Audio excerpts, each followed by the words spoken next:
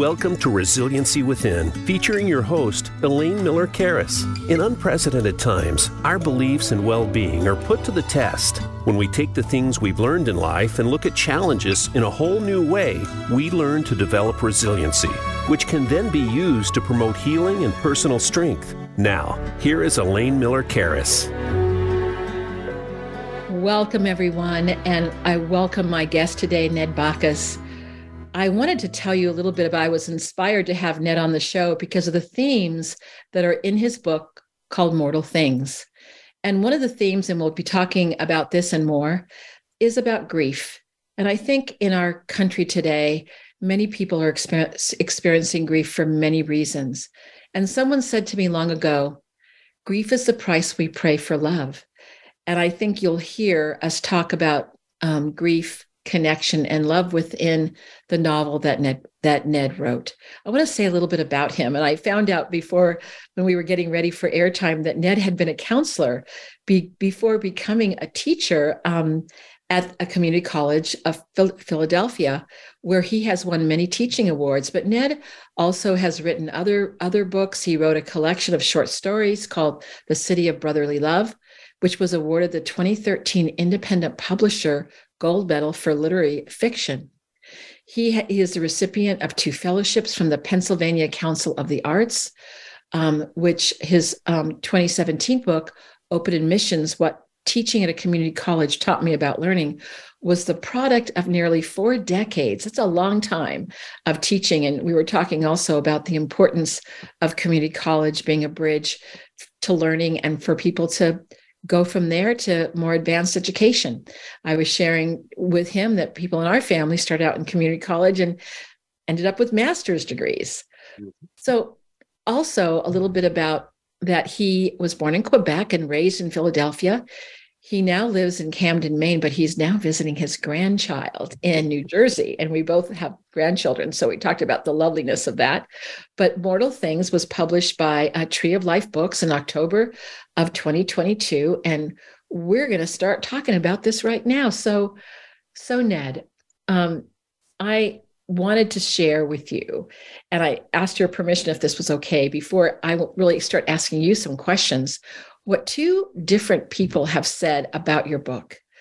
And the first one is that Ned Bachus's compulsively readable novel, Mortal Things, is a gorgeously written portrait of human friendship and all its longing and connection and loss.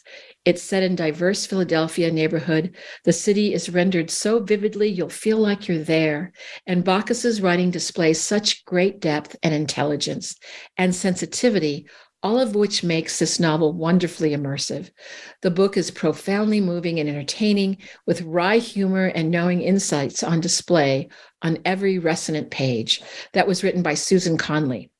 And the next one is with an acute sense of place and insightful characterization, Ned Bachus captures the long-lasting ripple effects of chance meetings. And we're going to talk about serendipity, I know, in a little bit, unspoken truths, and the losses haunting our lives. Class divides of late 1980s Philadelphia are much needed connection in an atomized society, and how our sorrows can drive us to the unexpected are all masterfully explored. An atmospheric and powerful debut novel with deep emotional impact. And that was written by Marjan Kamali. So Ned, welcome to the show. Thank you. And as we get started, I wanted to ask you, so what prompted you to become a novelist? Here you have such a rich background in so many different areas, and to bring these themes that we're going to be discussing in greater detail. So what was it that said, hey, I think I could write a novel. I'm going to do this.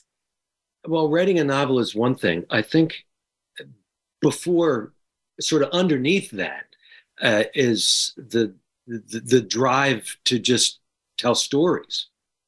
And whether in ordinary life with in friendships and families and things like that, or more formally in literary forms or musical forms or whatever.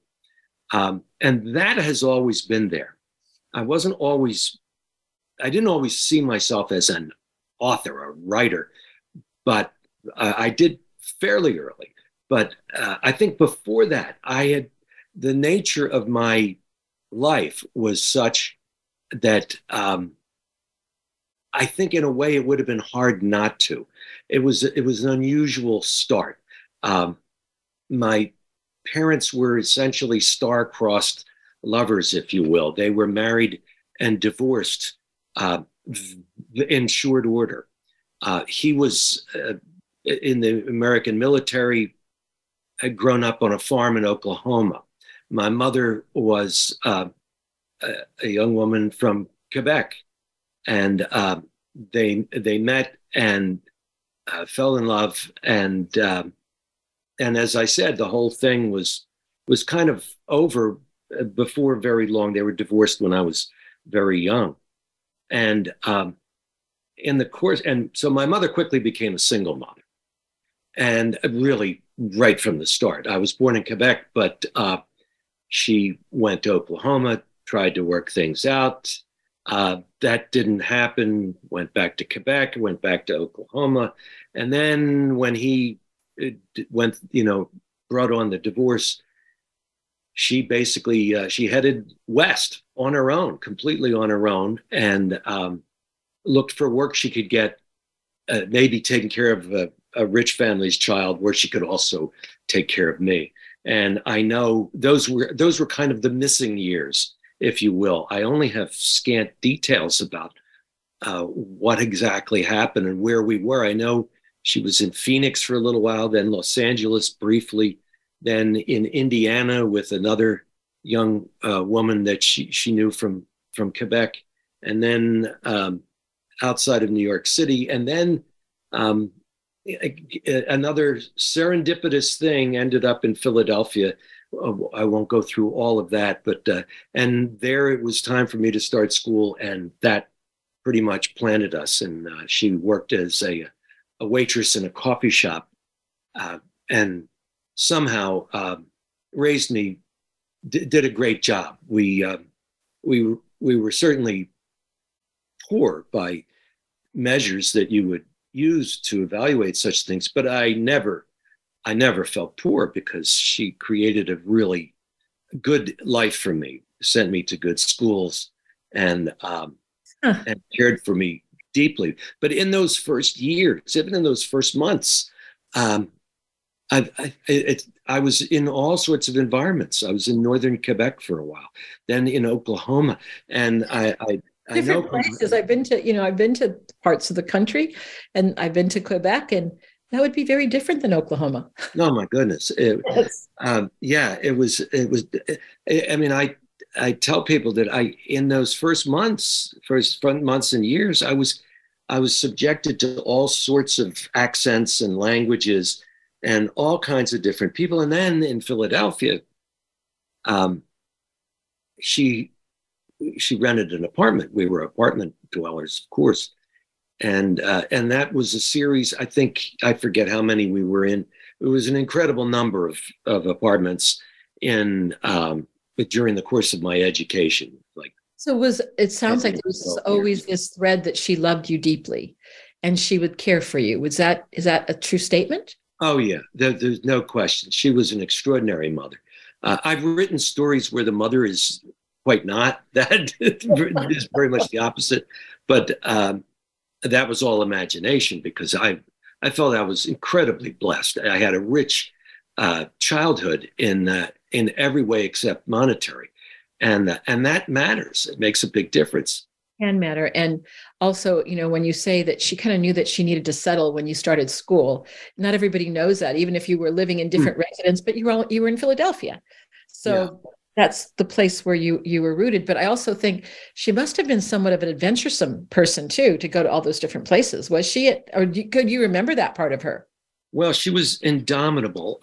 She just refused to lose. She just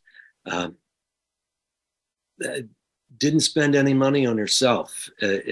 I knew that growing up. I realized that, and I understood the extent of what that meant later as I grew older and realized, holy cow, how did she do that? That was extraordinary. So I knew she had quite a story, and I became close to my relatives in Quebec. Occasionally, we would visit in the summer when she could scrape together enough money for us to take the train up. We never had a car. Actually, I got a car in my senior year of college, but she never learned to drive. We took the trolley or the bus, the subway to work, to school, and all that. But in the course of those moves from one apartment to the other, we were around all sorts of people. So I was raised in a situation where I had just an enormous range of people that I dealt with. So I think anybody exposed to that kind of richness of people, there's probably a better than even chance that they're going to be struck by that and maybe want to write about it. Well, and imagine stories that you heard from this amazing range of people that you met as well. Mm-hmm. And there was a diverse group of people, really, in every sense of the word diversity. It was pretty, I felt, again, looking back, I feel very privileged that I had that experience. Well, so I wonder if we can segue now into telling us a little bit about Mortal Things. And can you give us a brief synopsis of what the novel is about? Yeah, let me read what's right on the jacket, and just a few sentences that sort of captures the who, what, where, when kind of thing, if that's okay. That's fine. Yes. The book is set in the neighborhood in which I grew up and eventually settled with my wife, and we raised our two children in the same neighborhood, not 10 blocks from from those little apartments where I grew up as a child. Mount Airy, Philadelphia, 1989. Sarah Goins, a college professor with a thriving career and close-knit academic community, is eager to draw her boyfriend, Mike Flannagan, deeper into her world. But Mike, a groundskeeper at a local seminary, resists, instead keeping her at arm's length as he struggles to come to terms with a past haunted by loss. Late one night, Mike crosses paths with Domenic Gallo, a neighborhood barber who has been injured in a mugging. As Mike helps the elderly man, Domenic tends to his own painful history, and the two strike up an unlikely friendship built around mutual understanding of each other's grief. When outside forces drive Mike and Sarah further apart, Sarah seeks out Domenic in an attempt to salvage her floundering relationship. Like Mike, she is drawn into the world of Domenic's barbershop and the new sense of community it offers. And that sort of captures the when, the where, and all that, and the who. The novel follows three protagonists. The folks I mentioned, Sarah Goins, who's 30-ish woman teaching, originally from New York City, very excited about being a young teacher in Philadelphia. Mike Flannagan grew up in this same neighborhood and experienced the horrible loss of his young wife and young child several years ago. And Domenic Gallo, who came over from Italy, is 75, has seen some tough years, and 10 years ago lost his beloved wife. And what happens is that Mike meets Domenic, and then Sarah meets Domenic, and then what we have is there's only basically one scene in the novel where all three individuals are in the same room at the same time. However, the three sets of two, the three dyads or couples, Domenic and Mike, Domenic and Sarah and Domenic, those relationships just start developing and gathering steam. And the novel's told from the point of view of each of those three people. So we see them interacting, and the reader gets to know a little more than what the characters in a scene know, because they know the background. They know even what the person who's not the point of view character in a chapter knows, because they've been in that person's head. And I think that's the other question. It's kind of a series of questions that they each have a backstory, and that is informing who they are in the present moment. Mm-hmm. So, what were you kind of trying to convey about the way our experiences shape us with this expression in the novel? Well, that's a great question. I didn't set out trying to do anything other than tell the story.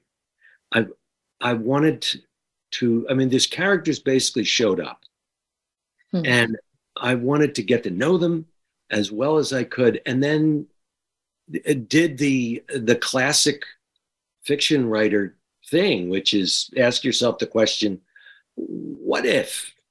And just threw in a possibility and then let it happen and waited to see what would happen. I have to ask you this question because you said they showed up. So I was just watching a program on television, James Cameron, who's done all these amazing films. And he talked about how his dreams were the fodder of many of the screenplays that he's written. And I'm thinking, how interesting is that, right? You dream and you wake up. So when you say they showed up, how was that? Was it when you wrote, or was it a dream? How did they show up? I'm sure we have budding novelists out there that are thinking, I better pay attention to that dream or that experience, because that certainly, was something that was something that influenced you, for example. I can only speak for myself, and I don't offer this as any suggestion that it might be the norm for anybody else. I can just say, well, this is what happened to me, and good luck, because I think there are so many different ways people approach this. But I think because of that experience that I lived with, that I grew up with, I knew the people. I lived in so many different places in a few different neighborhoods that I had a really good sense of the kinds of people that you'd find there. And as I said, it was diverse. It was socioeconomically diverse, ethnically, racially. In all those ways, it was diverse. And I got to know all those people. So I could picture, if I imagine the door down the street opening, I could picture what kind of person might come out. And I let myself do that. I just imagine what kind of person might live there. What's their background? And I'm kind of I let them take over. I'm sorry. I'm kind of intrigued by the character of Domenic, being 75, and it sounds like so can you tell me more about him and how you wrote him? Was he a composite of many people that you knew, or was there a wise old soul that lived in the neighborhood, since you not only lived there, but, actually stayed there and raised your family there? No, I wouldn't say any of them are composites or any closer to individuals I knew. I just sort of, it was almost like I had a sighting of someone. I glanced somebody walking out a door, and I got to follow them. Where are they going? Where are they going to work? Oh, I see. And I just let my imagination go from there, knowing, having had great experience, a great background of experience with all kinds of folks, funny people, quirky people, strange people, decent, kind people, mean people, was familiar with that. And I let them go. Domenic he just absolutely showed up. I would say Mike and Sarah showed up as a couple, which is interesting because they're not a really good couple. I mean, all through their life, all through their history together, it's been kind of on again, off again. It's more something that Sarah is hoping for, and it's something Mike is taking a chance with and putting his best foot forward with. But he's so damaged from the loss of his wife and little boy that he's only able to do so much with the relationship. But he enjoys it for what it is. Well, so then I'm sorry, go ahead. I'm just wondering that kind of piggybacking on what you just said, is that they're all intertwined, these three individuals. So when you, and you also are talking about the creative process. So when you started, you didn't necessarily know how it was going to happen? Because I know that some people that write, like they actually will do an outline. This is what my ending's going to be. But it sounds like you really went with that kind of intuitive, creative process to see, as you say, how they showed up. And I kept asking the what if question. And it started with what is now the first full chapter, the first two full chapters. That was a short story. And that is something I started working on in the mid to late 80s. So the gestation period for this novel is ridiculously long. Over many years. Over many years and many developmental stages of your own life. Roughly 38 years. I mean, this is not a process I recommend to anyone, of course. It's just that's the trail that it took. And the same thing is true for the other books I've written. They had long gestation periods, but this is the longest. This is, this is not something that is the product of a business plan, if you will. Well, I mean, isn't that interesting that sometimes the things that have the greatest meaning for us as human beings are the things that kind of just appear, that we hadn't planned on this happening, and all of a sudden here it is. So it sounded to me that when it came to you, you kept working on it, even though it was a 38-year journey. It didn't stop. Right, and to be clear, it's not like this is what I did for 38 years. No, I realized that you had other jobs. Yes. Yes. I'm teaching and was never able to write during the academic year. As soon as the semester started, I needed to pay full attention to that. But this was something I did in the summers once I'd taken care of other things, painting the dining room and, doing this and that and organizing my courses for the next year. Then I would turn to one of my writing projects. Might be the collection of stories, might be this novel, might be another novel that I'm about to go back to again. So it sounds like these characters were like going, "Don't forget about us, Ned. We have something to say." I mean, it's almost like you couldn't leave it alone. Well, the fortunate thing for me is that when I would pick up one of those manuscripts in the beginning of a summer's work, they were there. They hadn't gone away. I recognized them. I knew who they were, and I worked. They were there for me, and I kept letting the story show itself to me. But I trusted the characters that would happen. So let me ask you this: can you comment on the meaning of the book's title, "Mortal Things"? Well, it's a translation of a passage from the Aeneid that I've always really liked. And mortal things touch the mind, and there are tears for such things. And I thought, wow, yeah, really there are indeed.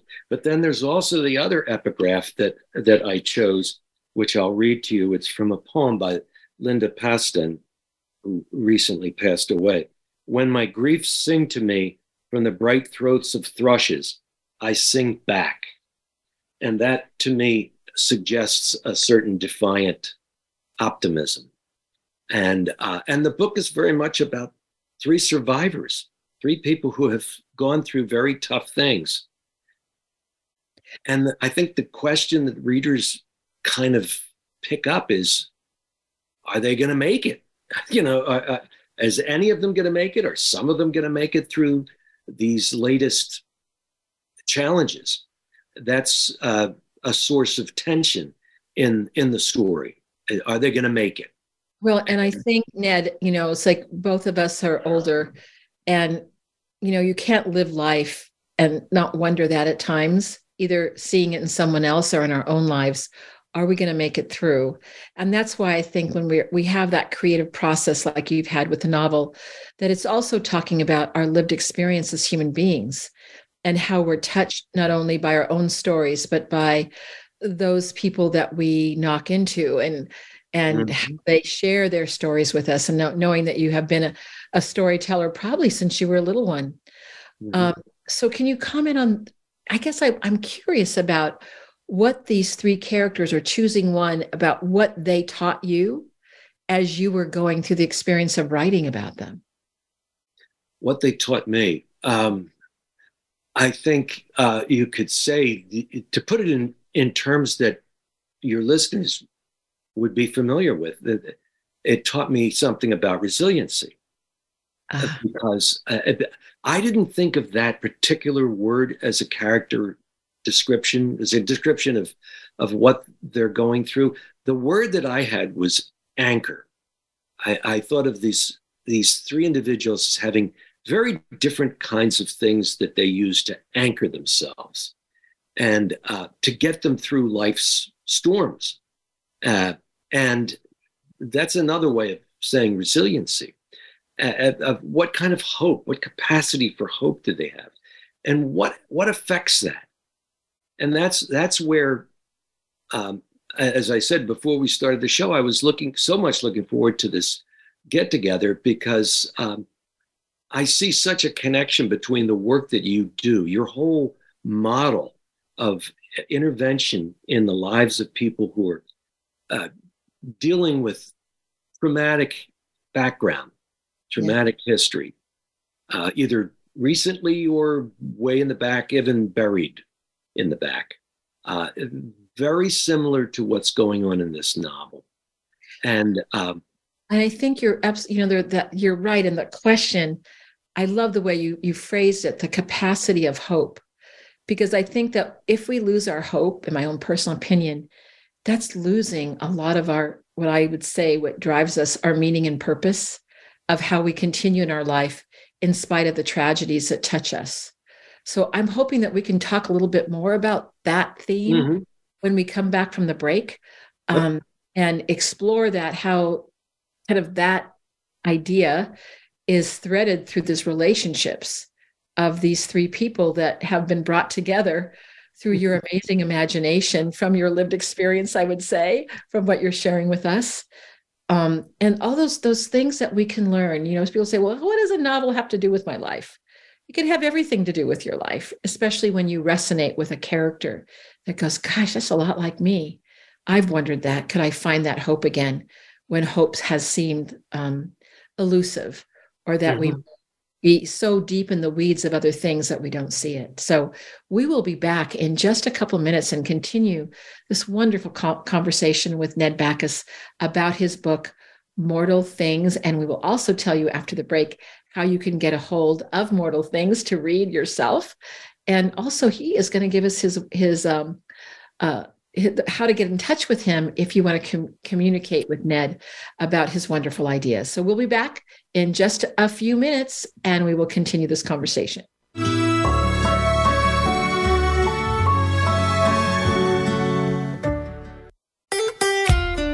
Follow Voice America at facebook.com/Voice America for juicy updates from your favorite radio shows and podcasts. The Trauma Resource Institute is a nonprofit organization cultivating trauma-informed and resiliency-focused individuals and communities worldwide. Our mission is to take people from despair to hope. We believe in a world where every child and adult has the capacity to recover from highly stressful and traumatic experiences. Check out iChill, our free app that helps you learn the wellness skills of the community and trauma resiliency models. Go to traumaresourceinstitute.com for more information. Elaine Miller-Karras' book, Building Resiliency to Trauma, The Trauma and Community Resiliency Models, is available on Amazon.com. The book is about how to cultivate resiliency during and in the aftermath of traumatic experiences. The book also addresses body-based trauma interventions combined with psychoeducation about the biology of trauma and resiliency. Elaine also offers personal consultations. For more information, you can contact her at elaine@resiliencywithin.com. Elaine Miller-Karras co-founded the Trauma Resource Institute, Incorporated. The Institute provides trainings on the models Elaine developed, the Community Resiliency Model, or CRM, and the Trauma Resiliency Model, or TRM. If you would like more information about the Trauma Resource Institute or how to participate in trainings, visit the Institute's website at traumaresourceinstitute.com. That's traumaresourceinstitute.com. Trauma Resource Institute. Build resilience, awaken hope. Your life, your health, your network. You're listening to Voice America Health and Wellness.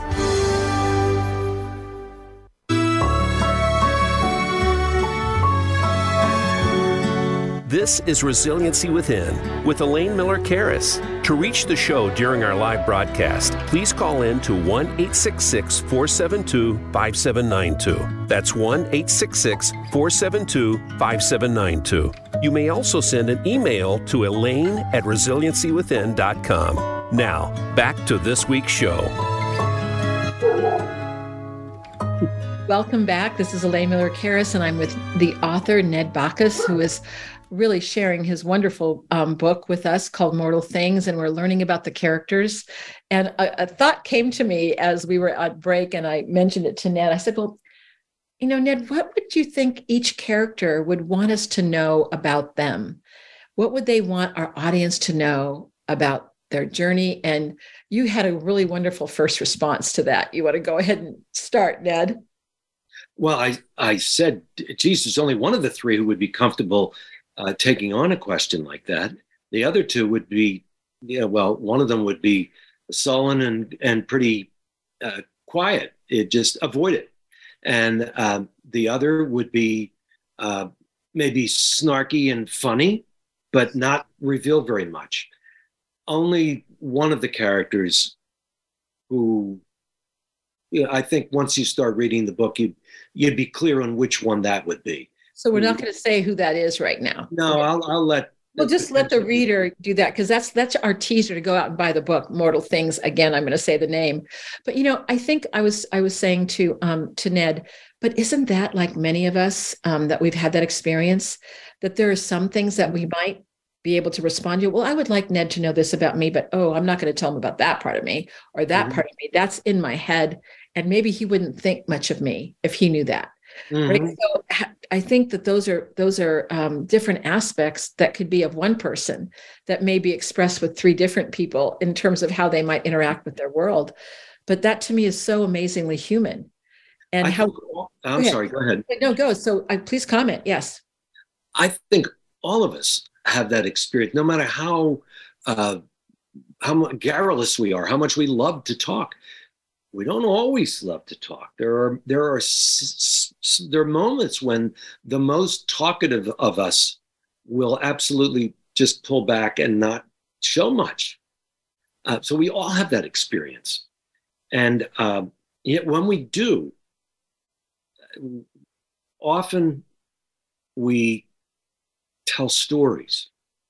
And the book is very much about the stories that these people carry with them. So let me ask you this: it's about the stories that they carry with them, but when they tell us the story, are they telling us about those private parts of them that they would not share out loud, but they would think about? It depends on whom they're with and how much they'll show. The conversations between the two men are different than the ones between either of them and Sarah. And you think that has to do with gender, or does that have to do with personality, or both?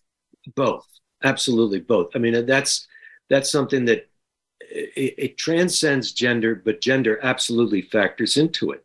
The guys are just, they don't roll that way. And this is also set in 1989. So it's a somewhat different social world in which they have come up. And they're not like people you would find today, especially Domenic, of course, because he's 75 at that point and is a product of a very different world. And the way he anchors himself, the way he tries to keep himself going forward is very different from the other two. Well, can we talk a little bit about the anchors? Because I think that is a theme, right? So what anchors each one of them, and why are anchors important? Well, some of the things that hold Domenic together are his, that enable him to keep moving. His sense of humor, his ability to sort of outthink or outwit some of the people around him, to disarm them with his sarcastic, cynical approach at times, but then on the other hand, he's also grounded in his religious faith. He is what you would call a cradle Catholic. He grew up very different era, very much Catholic. However, he's got his own, in addition to that, operating at the same time, he's invented his own little sort of personal voodoo ritual. Ritual plays a role for all of them. And he's got a little ritual that is on the surface about baseball and a significant loss to the home team 25 years prior to the action of the novel. And it's something Mike understands because he was a little boy. He was a young boy. He was like 14 at the time. So he lived through that, and it was, he was aware of it, but he's moved on. He's not a fan. But for Domenic, that's part of how he sees the world. So he uses that to try to understand. The problem is some of the anchors that these characters use, excuse me, are they're very limited, and they're sort of traps. They represent sort of a way to get by without getting forward. And I'm going to have to drink a little water here. Please do. And I think that any of us can get stuck by our lived experience. And sometimes our silence and not having relationship with others can get us in the way when we avoid, right, talking about these deep sorrows and suffering that we have. Absolutely. One of the things I wanted to mention was I remember learning at some point a long time ago that one way of understanding the book called Dubliners by James Joyce, which is a series of short stories that are all about people in Dublin. And one way of looking at it is to see all the main characters as in some way paralyzed. They're emotionally paralyzed or stuck. And that made a lot of sense to me. And I think you could apply that to this book and to lots of other books. So do you think part of like living life that is about how we may make attempts to get unstuck, be able to go forward if we're able to do that? I think people want to be unstuck if they indeed grasp that they are stuck. They may not. They may think this is just all there is. This is what you can expect. And that's it. Just keep going. Well, and I guess I was talking to you before the show started and about grief. And I had spoken to a few people from Nashville today that are very much dealing with the grief of the loss of 3 children's lives and 3 people who worked at a school in Nashville. And, I was saying to you that I think one of the hardest losses is getting over the death of a child. And one of the main characters you talk about has lost not only his child, but his wife.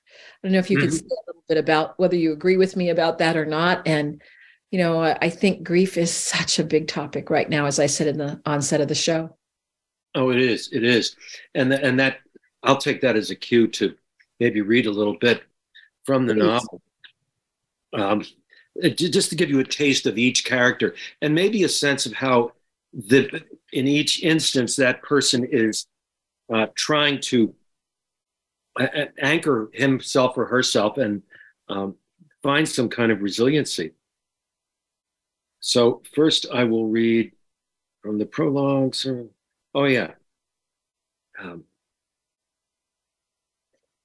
I think it's helpful to hear those words that come from those that, in terms of their process and what they're going through, how they build their resiliency or their capacity to be well again, if possible.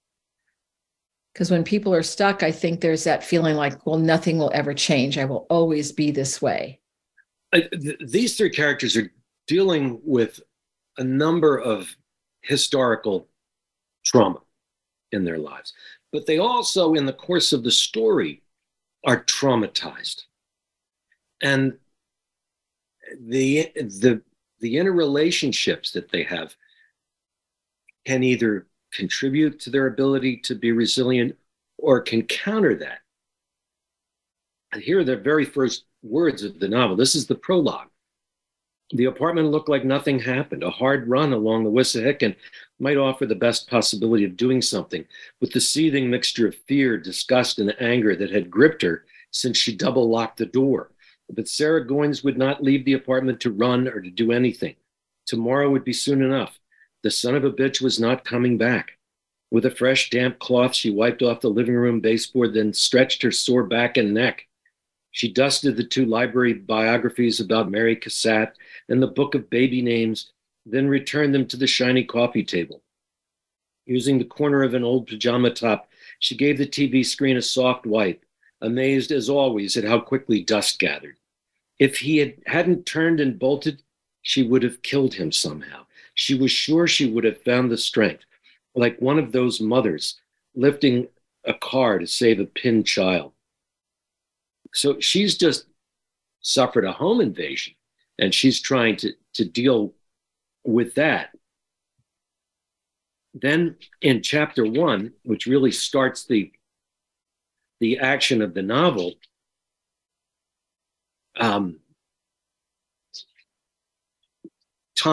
she finally gets her boyfriend Mike to agree, after a year of dating, to meet some of her friends from work. It means a lot to her. And he goes along with this, but he's not happy about it. He's not happy.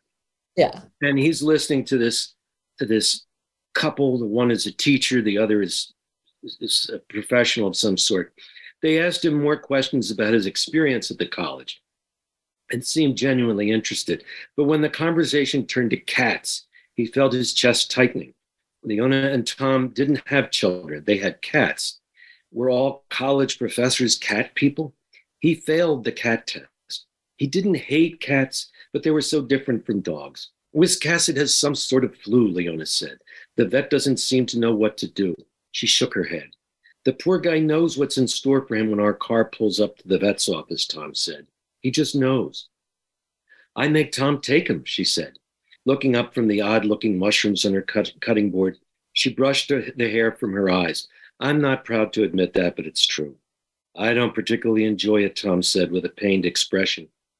He was going on about a trip to the vet, but he might have been talking about watching the nurses do heel sticks on his premature newborn in the NICU. What good would it tell this guy to get a grip? He was as likely to tell him about losing Laurie and little Michael. Mike took a pull on the beer. He might not need a passport to enter a Center City high-rise apartment, but was there a guidebook? But now that the conversation had turned his thoughts to the 2 people he loved more than anything in the world, he wasn't sure he cared. Standing at the stove below the 2 large woks hanging from an iron rack, Larry lined up bowls of chicken pieces, shrimp, and scallops next to him. Mike watched him place metal rings on the 2 front burners, set the 2 woks on them, then turn on the gas under each unit. Did those rings have a name? Do you buy them in Chinatown? He held his tongue. The worst moment in his English class had been when Ms. Devereaux made him read aloud part of his essay. She'd wanted others to hear a good introduction. Now he took a deep breath and tried to focus on what people were saying, but instead he pictured himself rushing through the ER entrance in upstate New York, remembered knowing what the young doctor was about to tell him just from the look on his face. Well, as I hear the words from your novel, Ned, I'm just struck about how, in so many ways, we've lost the rituals in our society that used to be able to help us understand when someone was raw and grieving. I shared with you that, as a young woman, my mother was from El Salvador, and I went there when I was 18, and I was related to everyone in this little village called Atikisaya, and a lot of people were dying. I didn't know them, but I was part of the family. And so I had to wear either black or white. Young people were allowed to wear white. But I realized at the time I was thinking, oh my goodness, but now I look back to it, I said, how wise that was, that when people were wearing black, you knew that they were raw, that they had gone through something. Mm-hmm. It wouldn't be that you would talk about something, I would say, not to say that having a pet being ill is trivial, because I know there's many, animal lovers, but when you think of losing a child, and from the perspective that you just read to us, it's very clear that this was not someone he thought he could be connected to in any way from his experience of having lost his child. And how many times does that happen in life, that we don't know the suffering of the person in front of us? And if we did, that maybe we would treat them a little bit more gently, or watch our words a little bit to soften something that we may say. And so that's another reason why I think you're illuminating something in this character that happens to many people. So go ahead, continue. Well, let me read you just a little bit from another scene. This is the same Sarah, the young woman that we met in the very first reading and who's accompanying Mike at this experience.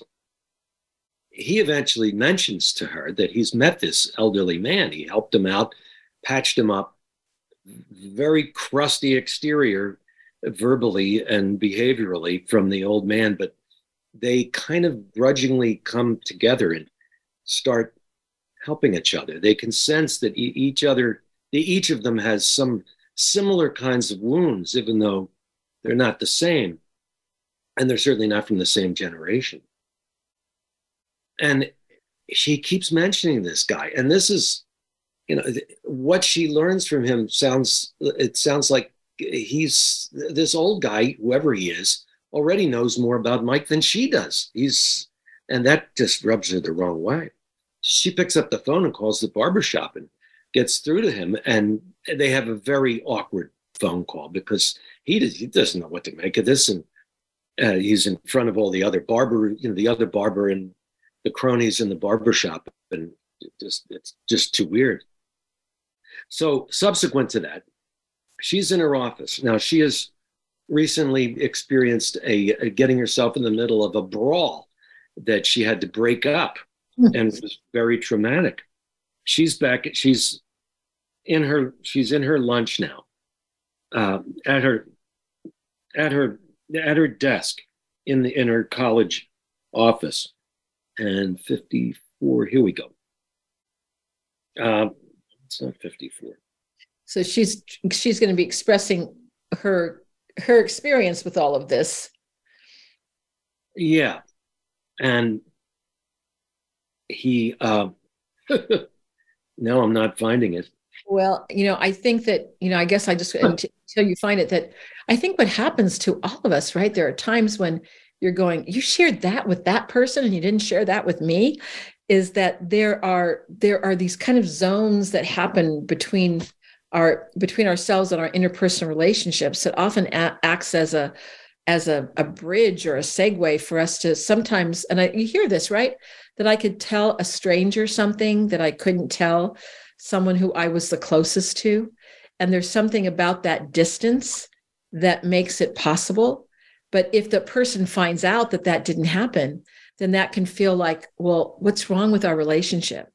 That you could share this with a stranger and not share it with me, right? That becomes that. I don't know if that's that's absolutely part of the dynamic, that sort of thing. Storytelling is very much a part of this, and storytelling is very much a part of all of your work. I know from listening to your program, it's an essential element, and it is a big part of what makes us human. And it's, as you were suggesting, we've lost so much in our culture in terms of that which holds us together. And I think during the course of this story, of this novel, the characters have their moments where they feel like, I think I'm connecting here. This is it's a friendship, but it's almost a family. And that was something I increasingly thought of as I worked on this book, that it really is a book about the families that we choose as well as the families that we're given. And the guys in the barbershop become a family to Domenic, and then ultimately they become basically a family to Mike, and separately to Sarah as the relationships develop. Well, and I'm just struck by how do you recreate your life, right? When you lose your entire nuclear family and no longer have your child or your wife. Right. And that we don't know the kinds of relationships that sometimes can happen serendipitously that end up maybe being some of the more important relationships of our life. Mm-hmm. And do you think that was part of the dynamic that happened between the three of them in this particular, in your novel? Oh, I do. I think so. It's, there are so many different, there are many things we could talk about. And you've mentioned grief, and maybe this would be a time when I should, you had mentioned you'd like me to read that one section. Would you please read that section? We only have a few minutes left, and I want to make sure that we get that, because I was saying to Ned that just the importance of being able to acknowledge someone's grief, to be with them. And also sometimes people learn new insights about grief. Like I've learned that we will always grieve if we lose a child, because children are a part of us. And you shared with me, Ned, that someone who had interviewed you actually had shared that this particular passage that you'll share with us right now was very meaningful for her after the death of her husband. So please read. Okay. Without giving away too much. After mobbing him, they ran to her and hugged her. The tightness gave way to a feeling of sadness, but that too passed quickly. He had proven right about healing. Pain didn't live with you every minute of every day. It visited. You became familiar with the visitor's habits.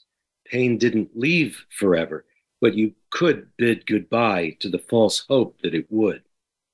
She could not imagine doing that alone. Yeah, that is such a beautiful passage, Ned. Thank you for sharing that, with us. One of the things that we do in the world that I've spent a lot of my life doing is helping people understand the sensations. And you just said the tightness then went to something else as she was hugged. And we know that human contact is so important. When we're grieving, sometimes it's that touch that makes all the difference in the world, of letting someone know, I'm here, I'm with you, I love you, I care for you. So thank you for that passage.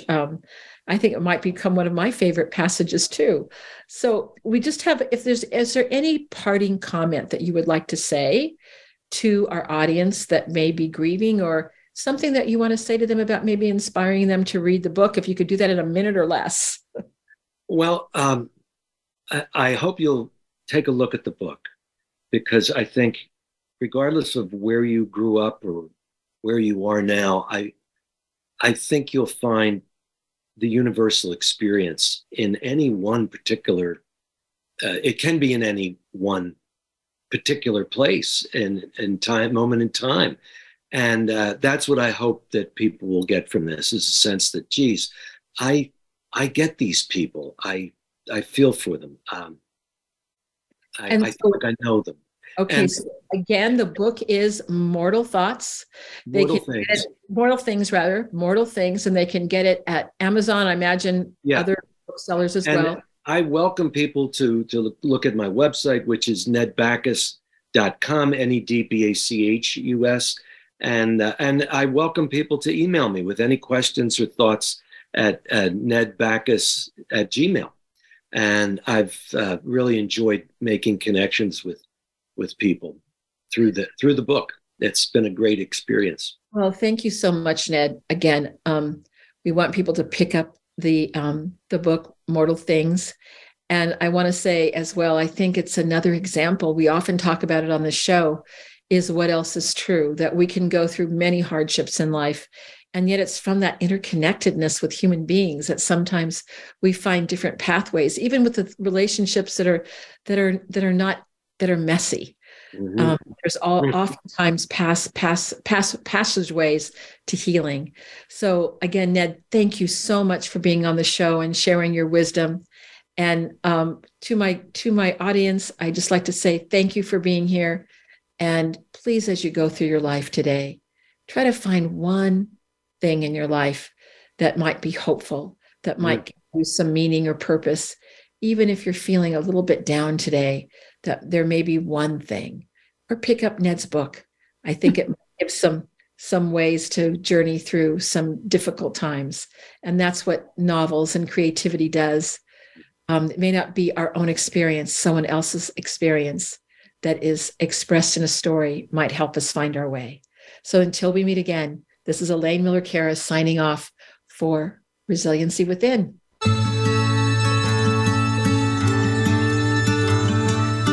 Thank you so much for joining us this week for Resiliency Within. Please tune in again next Monday at 4 p.m. Eastern Time and 1 p.m. Pacific Time for another edition featuring your host, Elaine Miller-Karras, on the Voice America Health and Wellness Channel.